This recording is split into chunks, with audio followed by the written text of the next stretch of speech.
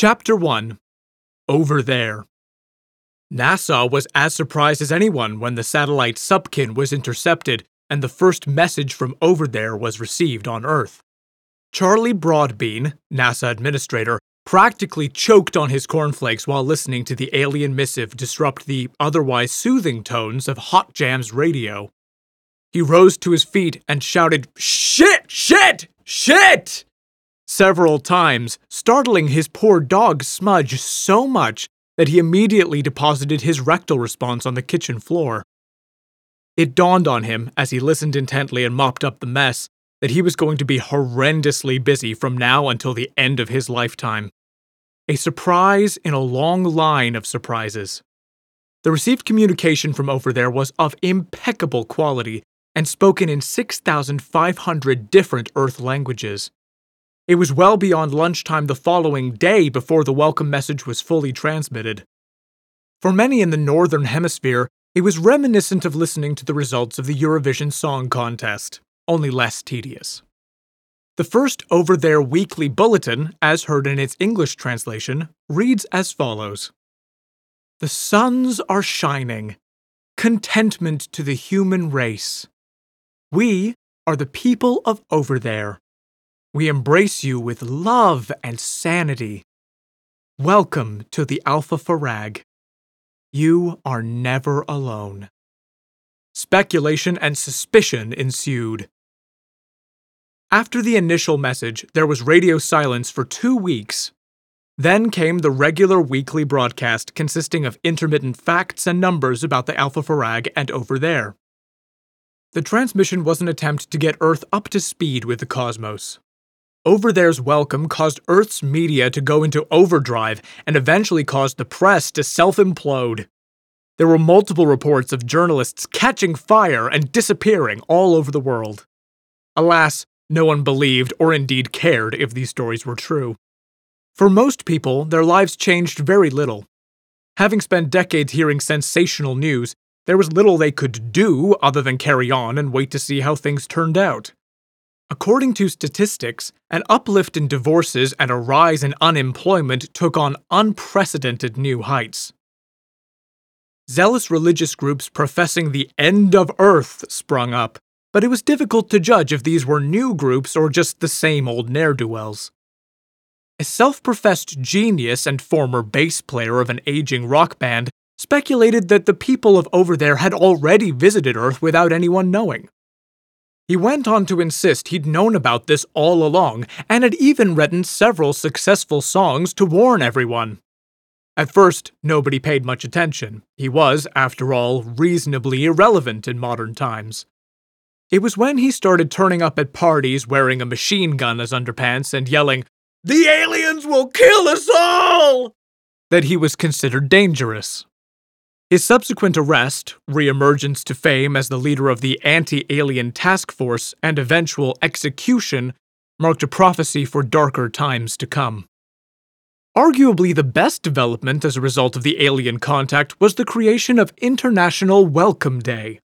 Governments all over the world recognized an excellent PR opportunity when they saw one, and granted everyone a day off work. Millions of people took to the streets with banners and welcome mats to wave up at the sky and celebrate the discovery of Second Life. Offers of food were sent up into the ether, sellotaped to drones and helium balloons. New songs were created and sung by out-of-tune children at the tops of their voices. At least, that's how it began. The year International Welcome Day was created, all was good. Earth was starting to get a handle on things. Not much else occurred in the second year, other than several civil wars continued, a moron invented time travel, and a fake digital currency collapsed.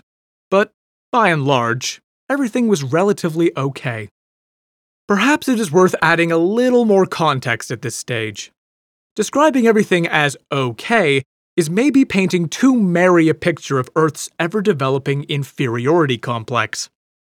Already feeling a little out of touch, intelligent life on Earth, collectively speaking, had no idea that Overthere existed and had believed for thousands of years that it was the only thing worth talking about in the universe.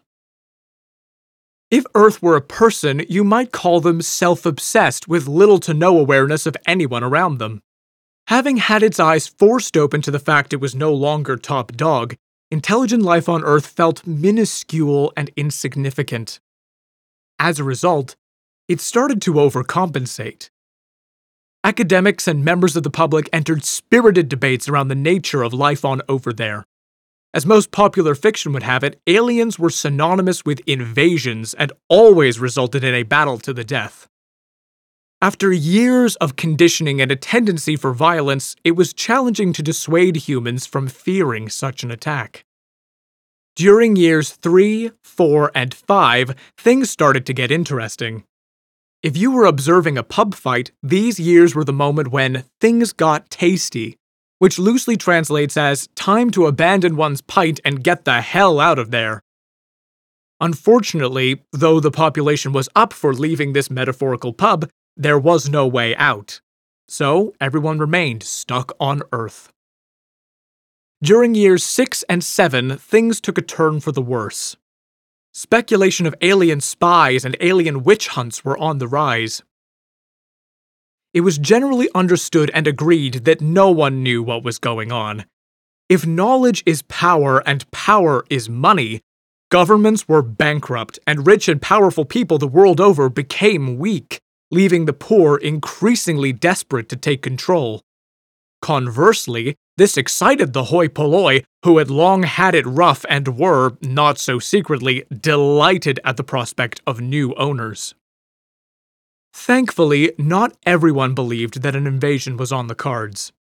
For example, a peculiar group of people from Stoke-on-Trent in England wondered if a recently deceased pop star who had written several global hit songs about being visited by people from outer space was an alien and made several requests for an autopsy.